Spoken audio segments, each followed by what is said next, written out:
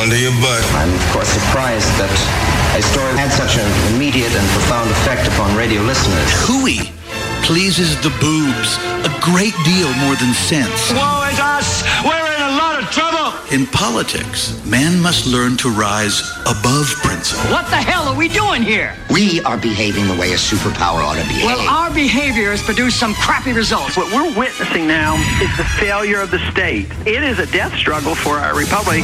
Giving voice to liberty in our time. Joey Clark.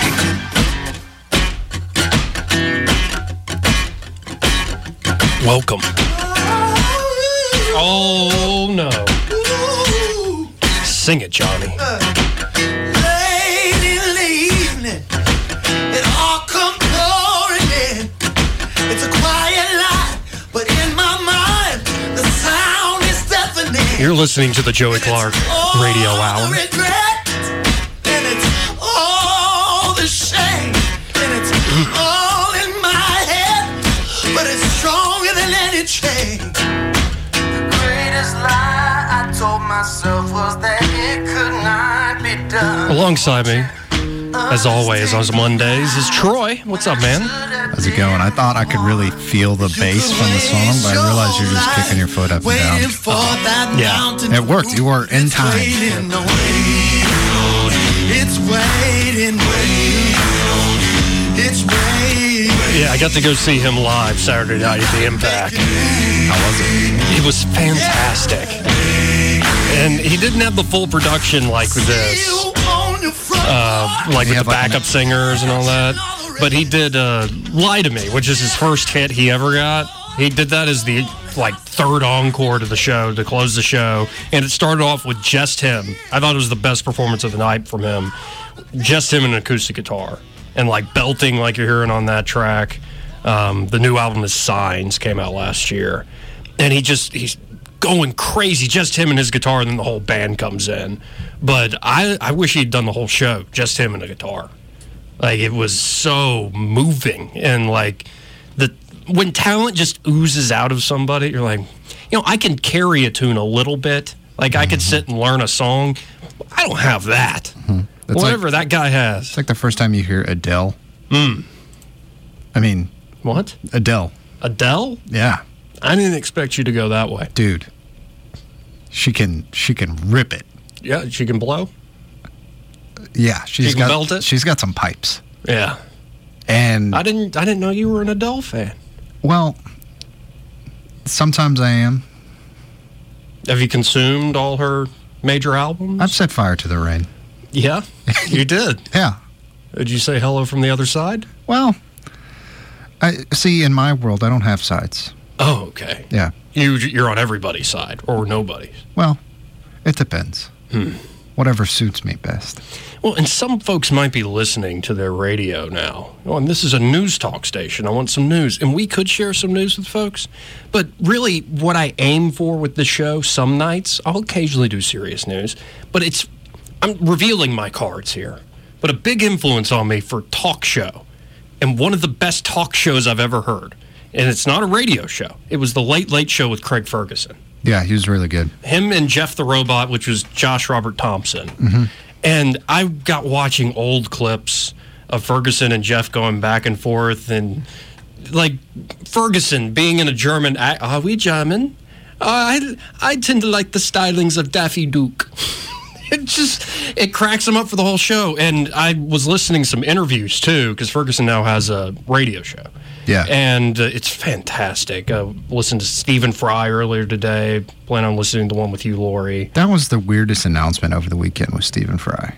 I didn't see that. What's going on? He posted a video, and he was like, I have, it's either colon or prostate cancer. Oh. Stage 4. Man. But he's already beat it. He, waited to beat it to announce it. Well, I'm kind of glad he did it that way. Yeah. Yeah. It saved me a lot of thoughts and prayers. So he's fine. He beat stage 4 colon cancer or prostate cancer. Insofar as much as you can be fine. Because correct me if I'm wrong here, but don't you have to you've got a period of time after they've sort of cleared you either from the size of the tumor or whether or not it's metastasizing. Yes. And then you've got a couple years where every year that probability goes down. Yeah, you go in for regular checkups. It could come back. Right. And so that's great news for him, though. Yeah.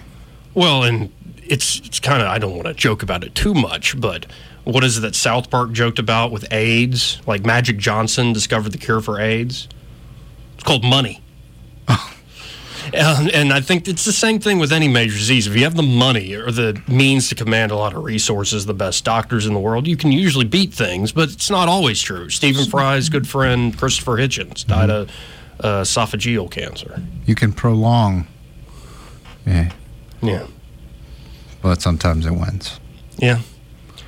It's fact. I used to go through that sort of like why, especially with my mom. And that is the most dangerous question. Why?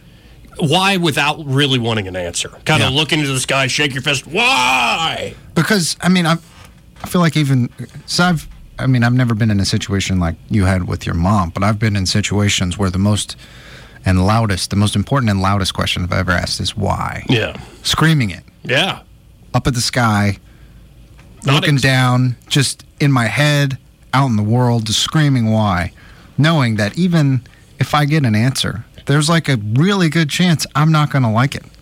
Even if, especially if the answer, if it ever does come, is because. Yeah. Some of it comes down to that. Yeah. Like I was reading an article on some new cancer studies that came out, and some cancers are clearly environmental. Like it's more of a beast of nurture or not nurturing yourself. So if you consume tobacco, lots of alcohol, poisoning a water supply, that does it. Yes, any sort of toxins that can get into people's system, yeah, you might get cancer from that. It increases the probability. But then they showed in this study there are a lot of other cancers, and I think sadly it's the one that affected my mom and also is affecting John McCain, glioblastoma.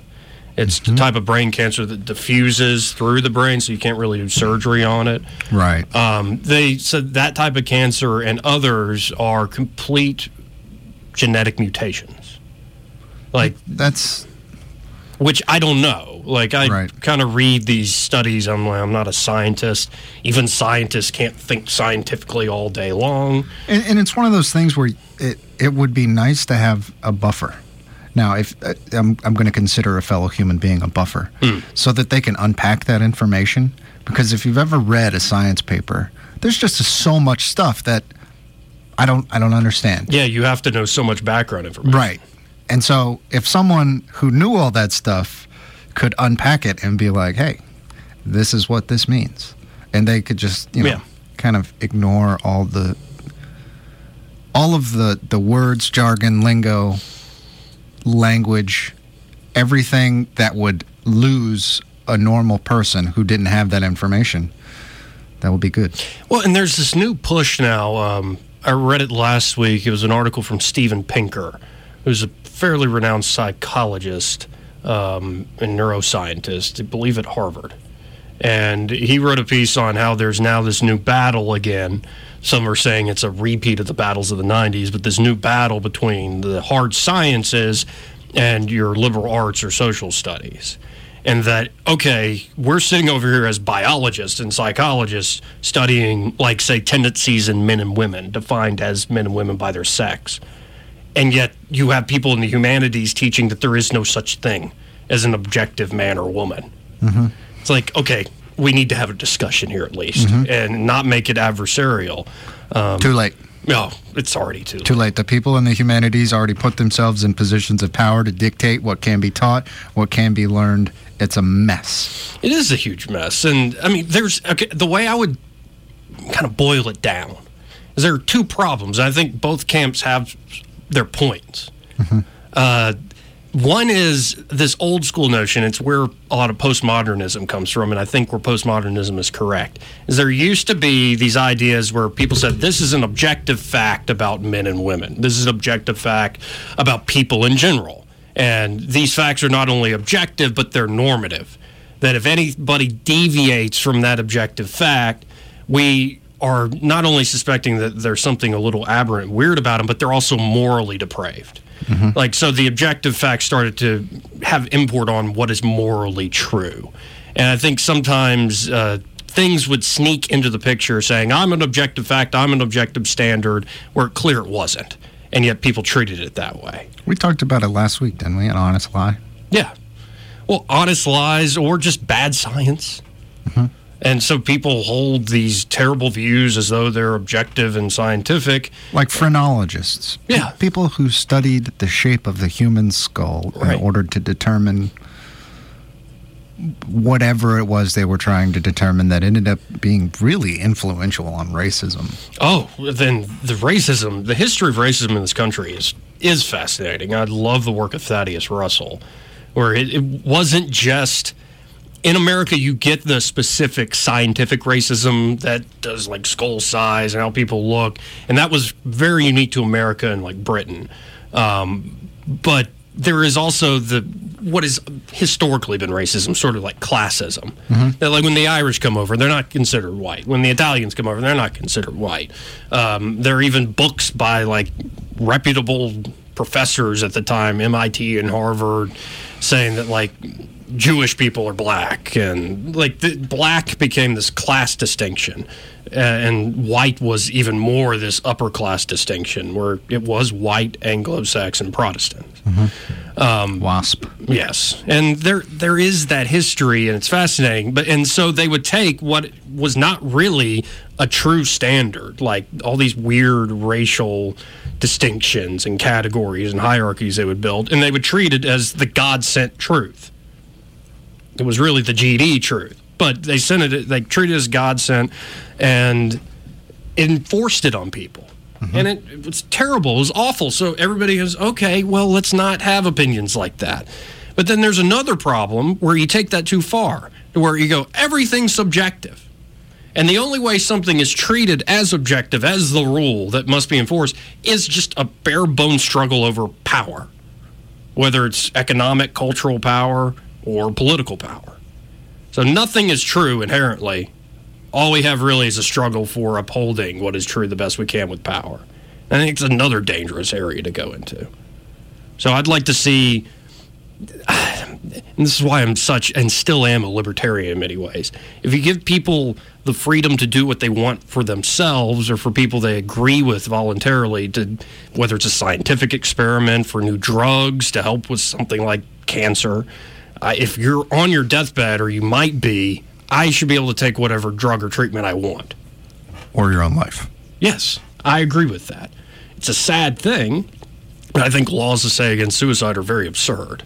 Now, it gets into a whole, like, it always stuck with me from Simone de Beauvoir, her essay on the ambiguity of ethics. She talks about suicide, not in a legal sense, but, okay, you walk in and you see like your loved one trying to hang themselves, and you stop them and you save them. And they're mad at you at first, but they get better and they thank you, and you're like, it was like an incredibly heroic action that you performed. But imagine that person is saved, then they try to do it again and they're stopped, try to do it again, they're stopped, and they're put in an institution, and all they want to do is end it, and the doctors just keep them alive. It starts to become torturous. In my mind, it's not necessarily heroic. So it leaves that ambiguity. But my point is that if you give people the freedom to live their own lives and to cooperate with others as they please, as long as it's peaceful, even if it's risky behavior, as long as it's peaceful, then you can have a way to figure out what is actually a good objective standard, or at least a useful rule, and what is just a trend, a fashion, a taste. That really the problem isn't people disagree over, say, what's the best religion. The problem is the people who run the government are telling us what's the best religion. And when you see freedom of religion, you get this flourishing of all different types of religions, say, in the United States, as opposed to France, where it is like a truly atheist state, or it's an extreme secular state. And I think that's the real battle going on right now. A lot of folks saying these are objective facts and rules when they aren't really. And then a lot of folks saying there is no such thing as objective absolute. rules and standards. And so really it's just a big fight for power. And it leads to depressing places, and this is why I end up watching Craig Ferguson videos over the weekend, because you think about this stuff so long and you talk about it enough, it makes you sad.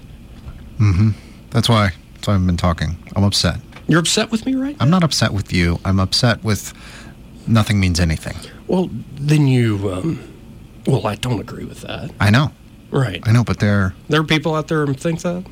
You said it yourself. Yeah, they say they think that, but... They're really just opportunists. Well, I saw a T-shirt the other day. Somebody sent me a text saying I'm a nihilist in the streets, or a nihilist in the streets, but an existentialist in the sheets. I was like, okay, I like that.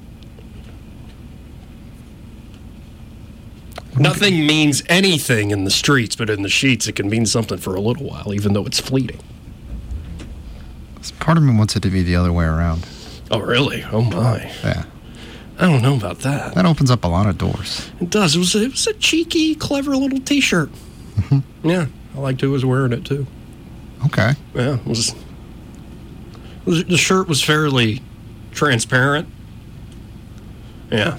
Oh. It must have been cold in the house or something. It gets cold. It was great. I enjoed that text a lot. It made me think, and it kind of turned me on at the same time. It's like the ideal. No. For some reason, I am both ponderous and aroused. Yes. But have you ever met somebody, not somebody who said I'm a nihilist or nothing really means anything inherently, but have you ever met somebody who you think really believes that? Not somebody who says it, somebody who you think really believes it.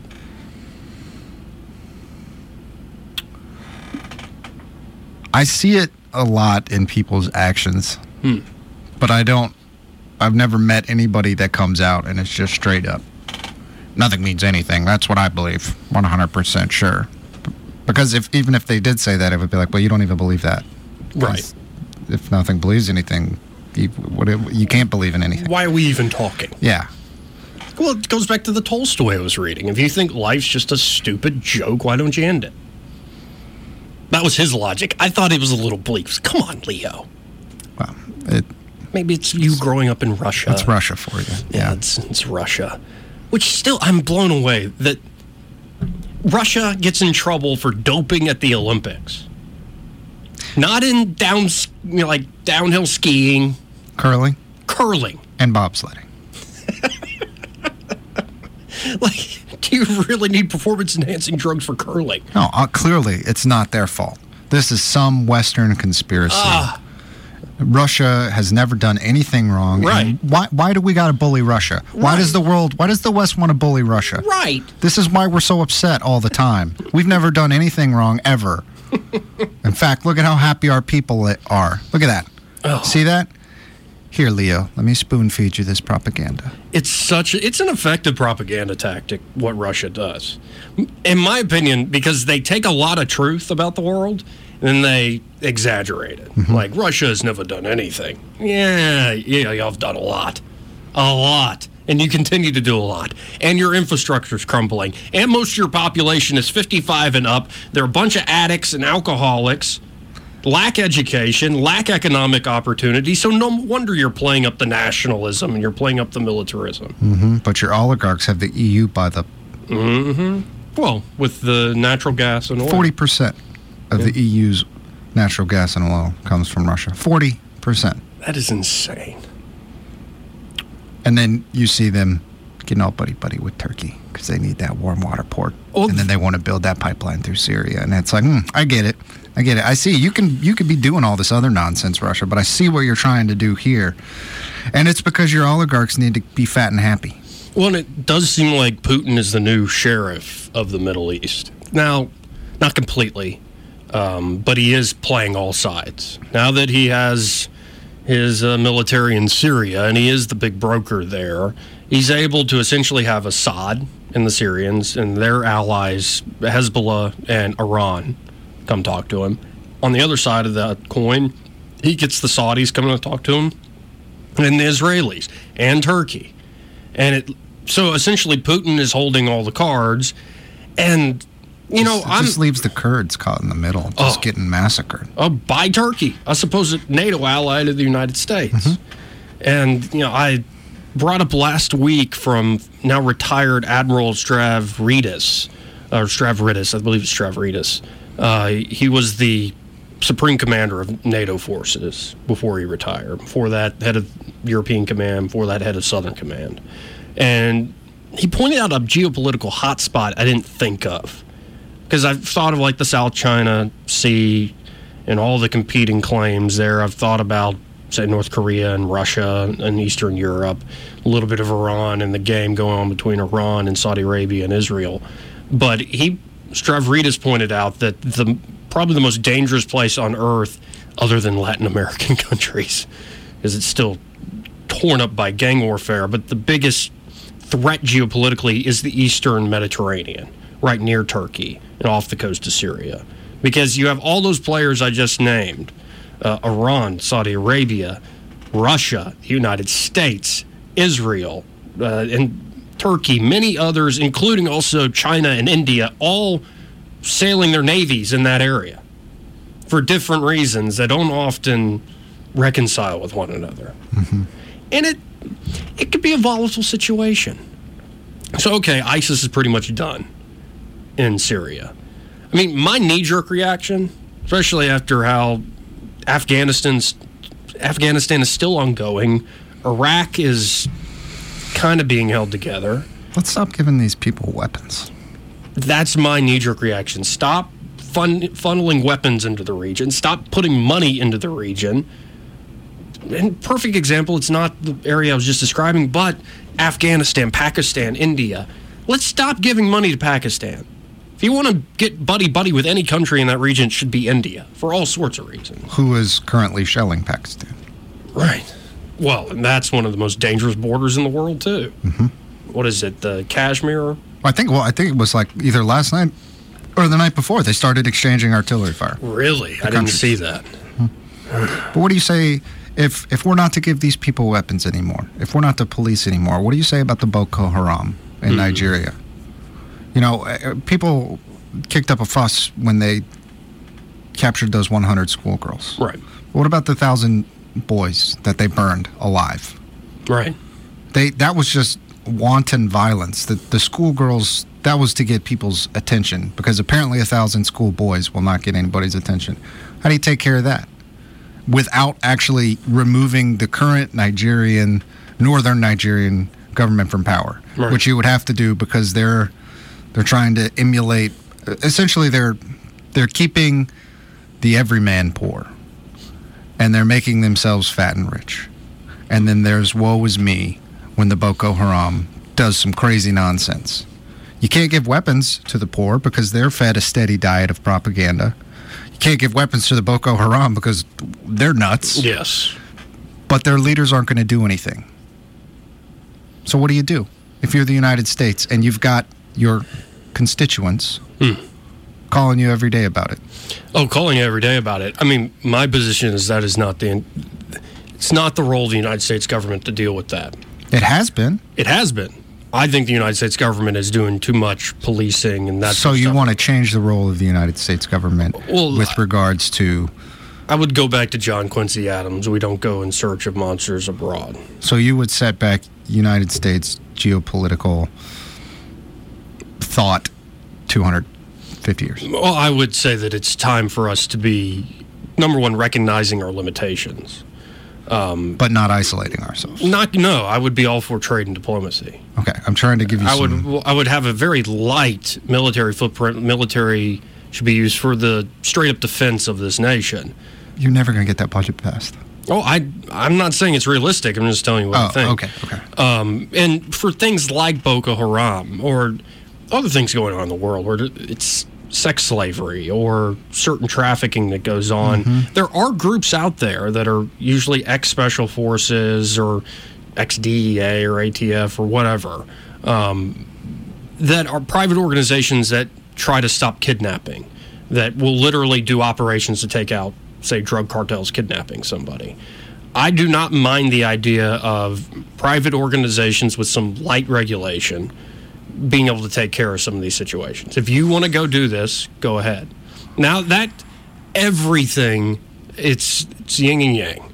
And it's already, Pandora's box has been opened, that private contractors are the new norm. Right. Every nation's now using them, encouraged by the U.S. We created a market by paying so many of them in Iraq and Afghanistan.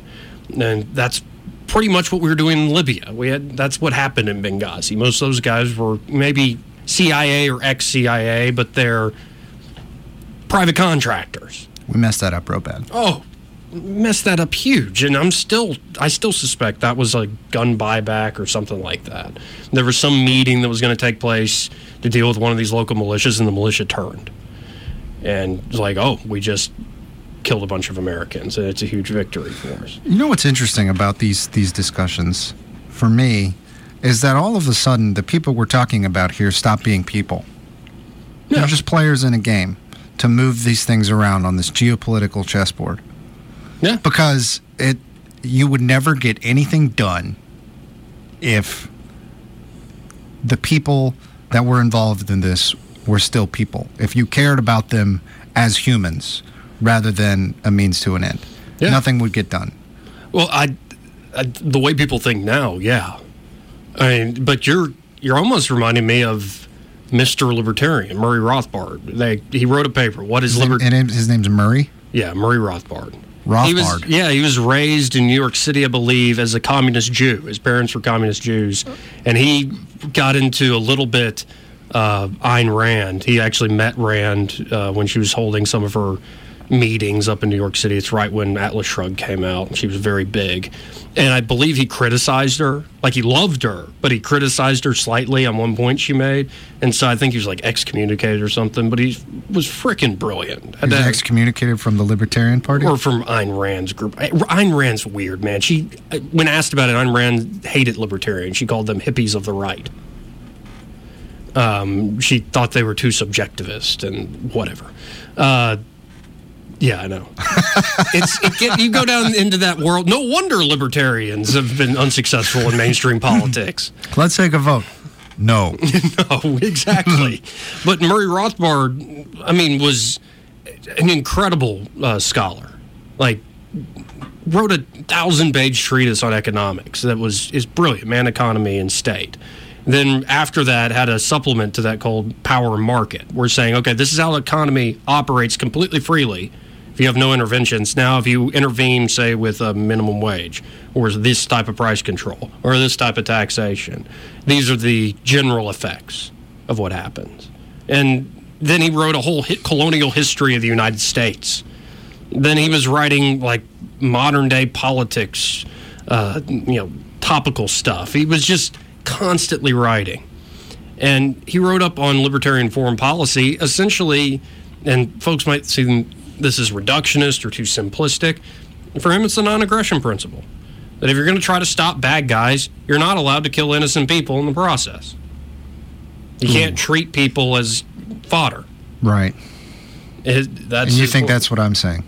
No, if you take to an extreme, the basic maxim of treating others as you would be treated, treating everybody as a person, I think you're right when things wouldn't get done the way the world currently works. Yeah.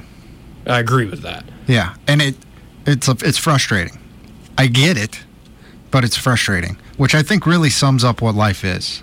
Yeah, very frustrating. I get it. Yeah. I get why this is the way it is, but it's frustrating. But is this a justification for if we're gonna go off of, if you're gonna treat people as people rather than pawns in a geopolitical chess game? Is the movement of money from point A to point B being, or whatever stops it takes in between to get from point A to point B, for you to pay this group of soldiers or for you to pay this group of people to do this and this, does that eliminate the guilt of them essentially being fodder since they're paid fodder? I don't think it eliminates any guilt. Assuming that guilt is felt at all. Right. No, and I think, if If you talk to most soldiers, there's plenty of guilt to go around. And people who command folks, it's the last thing they want to do. It's their toughest decision. These politicians sure don't look like they feel any guilt. Some of them don't. But that's a whole other subject. But no, I think somewhat the money thing, like if you paint, it's however you build your narrative. It's not necessarily the money. It's like how are you characterizing the people you're going after. So you're paying this private group to go after, say, Boko Haram. We are assuming everything said about Boko Haram is true. I am assuming that. And we probably... Things that are said are true, but what do you think? Well, like, do you consider pictures to be a part of that? Yes, but pictures can obviously be doctored these days.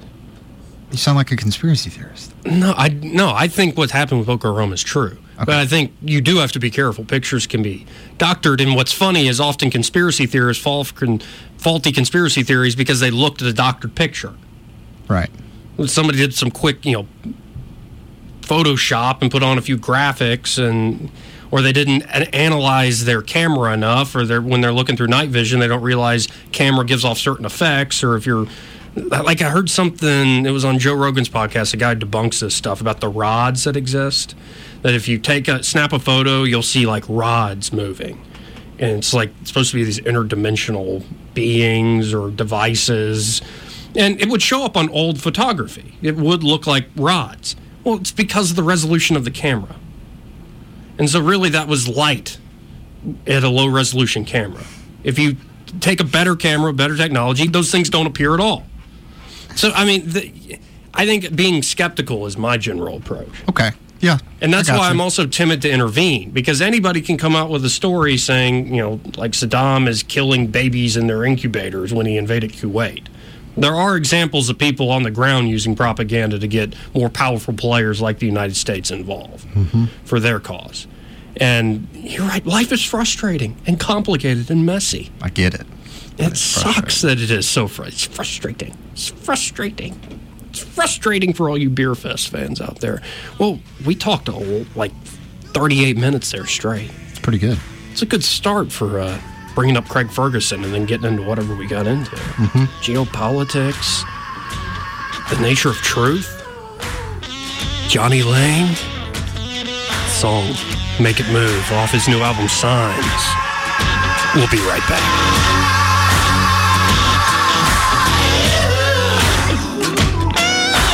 Joey Clark. You could waste your whole life waiting for that mountain to move, but it's waiting on you. It's waiting on you. Yeah, it's waiting. Yeah. It's waiting on you. You gotta make it move.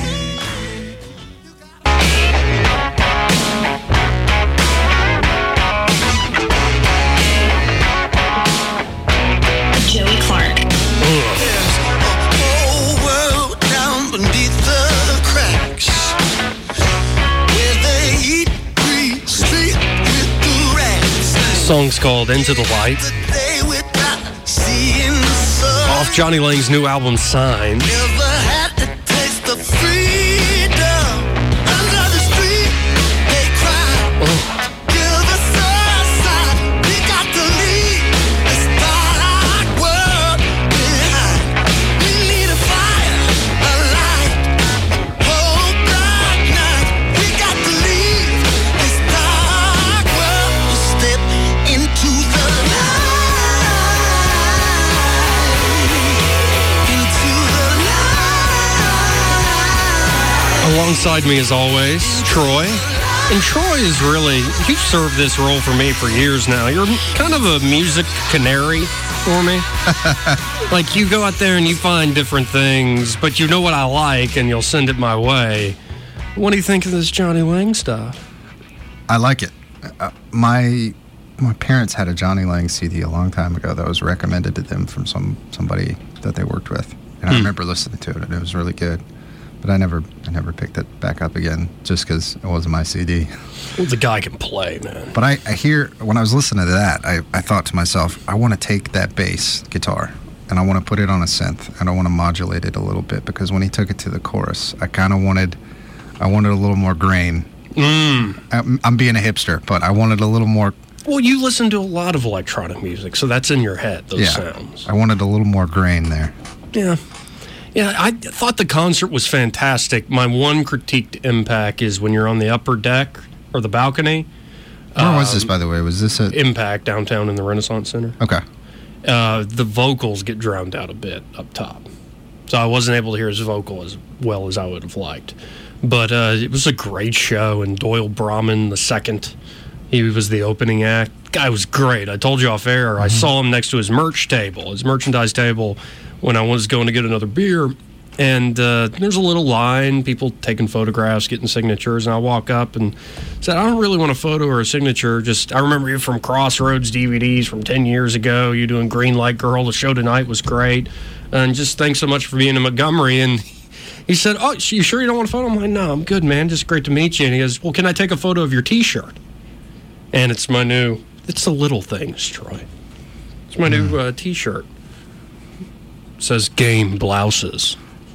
You know, it would have been really funny for your self-importance if it was actually the nihilist in the streets, existentialist in the sheets shirt.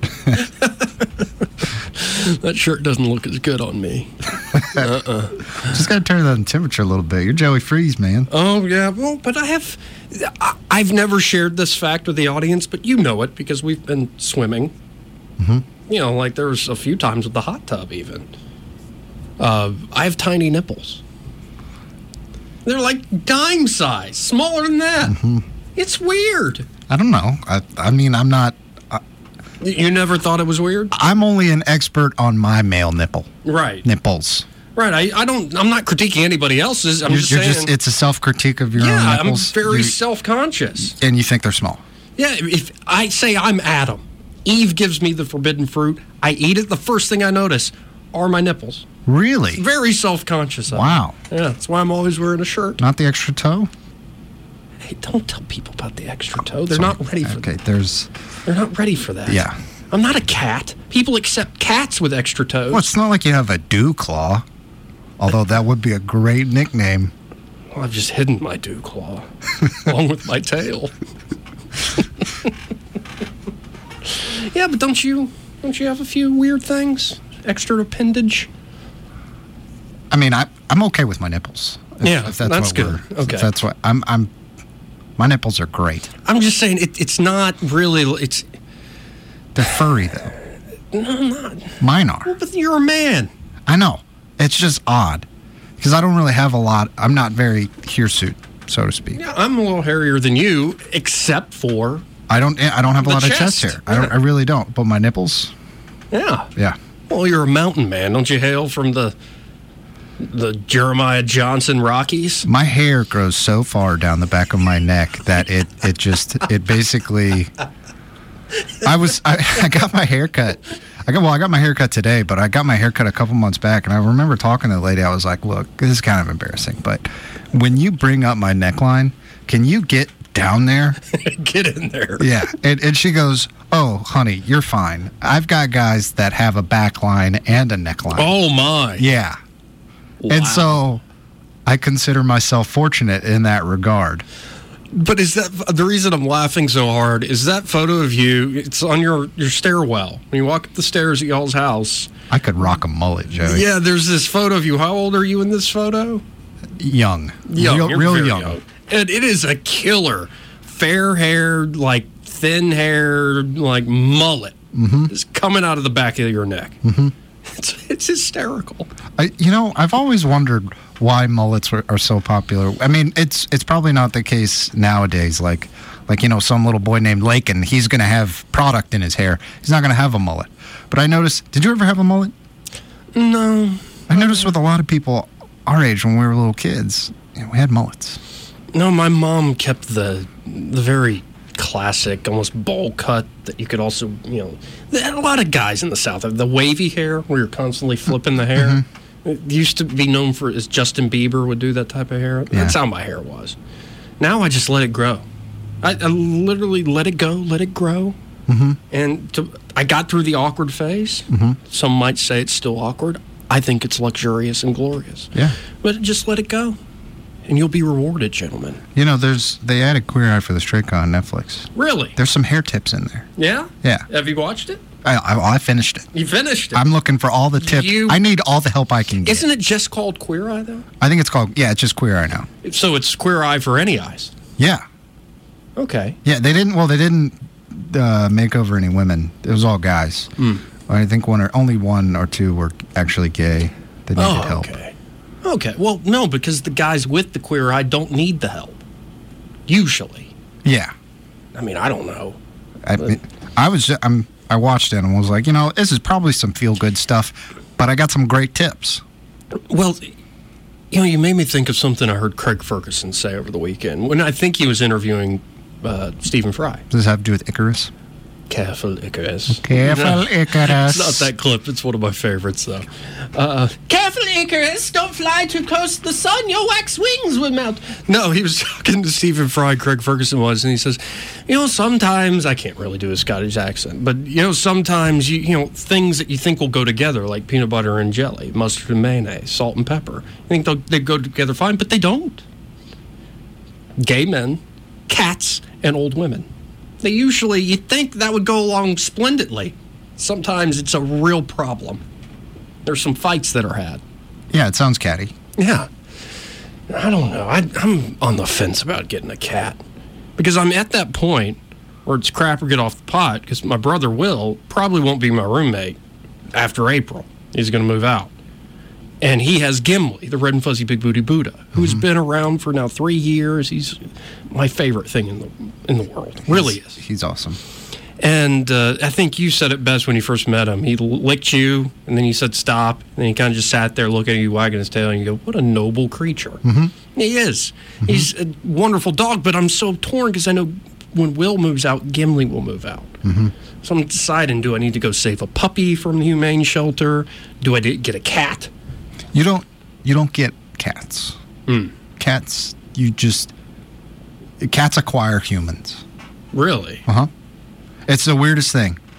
I mean, if you go to a humane society or humane shelter and you walk in, you say, I want that cat right there. Not going to have a good time. You need to play with all the little cats? No, you go in and a cat, if it's so inclined, make no mistake about it, it is through no fault of your own that a cat does not choose you. Wait, is this some grand metaphor for dating and my love life? No. This is the honest to God's truth. Okay. A cat will come up to you. That's your cat buddy. Oh. It happened with Toby. It happened with Bucky. It happened with Milo. I think it happened with Buster. Yeah. Yeah. Those are all your past cats. All my family's Toby, past cats. current. We went to PetSmart, or my mom went to PetSmart, and I was out on a date at the time, and she sent me a text message. She was like, "Hey, you got a cat?" What? She's like, "Yeah." And it turns out she went to PetSmart and she was looking at cats, and she saw this little orange fluff ball, and she picked it up, and Toby just latched on. Was like, "Okay, this is us now. We're going home together." This is the fact, then Toby never chose me. He never seemed to really warm up to me. Toby doesn't warm up to anybody. The only reason Toby likes me is forced. It's a Stockholm syndrome, essentially. Right. But Aaron's got 3 cats now, and they all chose him. He fed one time, and then he just got a new cat roommate. Yeah. They named it George. George. And then George turned out to be female. So they still call it George. Now, I did have one cat choose me. My brother's girlfriend was supposed to be watching a cat all summer for her roommate in Auburn. The girlfriend and my brother wanted to go do something. I'm like, Joey, could you watch the cat while we're out of town this weekend? I'm like, what do I need to do? Feed it, make sure the litter box is cleaned out. Other than that, you're fine. They're pretty low maintenance. It was a tiny cat named Elaine. When I got home to the apartment, that cat would not leave me alone. It was the sweetest thing in the world. Sat in my lap. After eating, would just sit in my lap, rub its head on my beard stubble, sleep on me at night. And it was, as soon as I would get home, start meowing at me. Mm-hmm. It was the neediest, sweetest little Elaine cat. Mm-hmm. If I can get a cat like that, I'm all for it. But I'm probably going to end up a cat who's like, Oh, hi, Joey. You're here? Feed me, and then leave me alone. You could call him Aloof de Floof. Aloof de Floof. I like that. So I don't know. I could just adopt an old lady.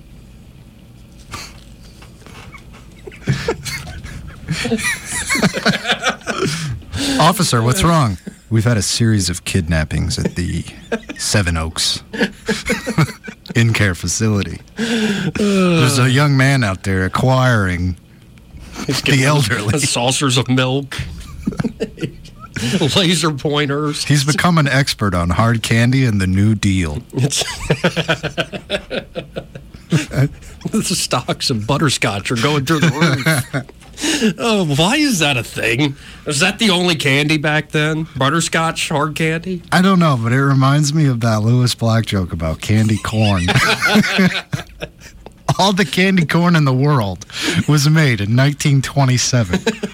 And every year, they send out their minions to take the candy corn out of the trash can. And every year, I somehow forget. I've never had this before. And I go to try it, because there's some bowl, untouched usually. And I try and go, no! I worry, though, with somebody like Lewis Black, or even like George Carlin. Like, they don't really get good at their profession until they're kind of crotchety old men. Like that's the nature of that style of comedy. Yeah, they grow into their character and their style. And I'm worried I'm not going to grow into my style of radio until like a few decades. It's going to be mediocrity for a while. I'm just talking out loud here. It sounded like you were kind of begging me to say you're not mediocre. No, I wasn't fishing. You weren't fishing? I wasn't fishing. In that case, I like this show. I enjoy doing this show. You knock it out of the park, man. Oh. Keep it up. When you're alongside helping me. Well, that's a secondary bonus. Oh. Good show. Get to hang out with my best friend. Good show. Good show. Sorkin. I'll be back tomorrow night. Talk to y'all folks then.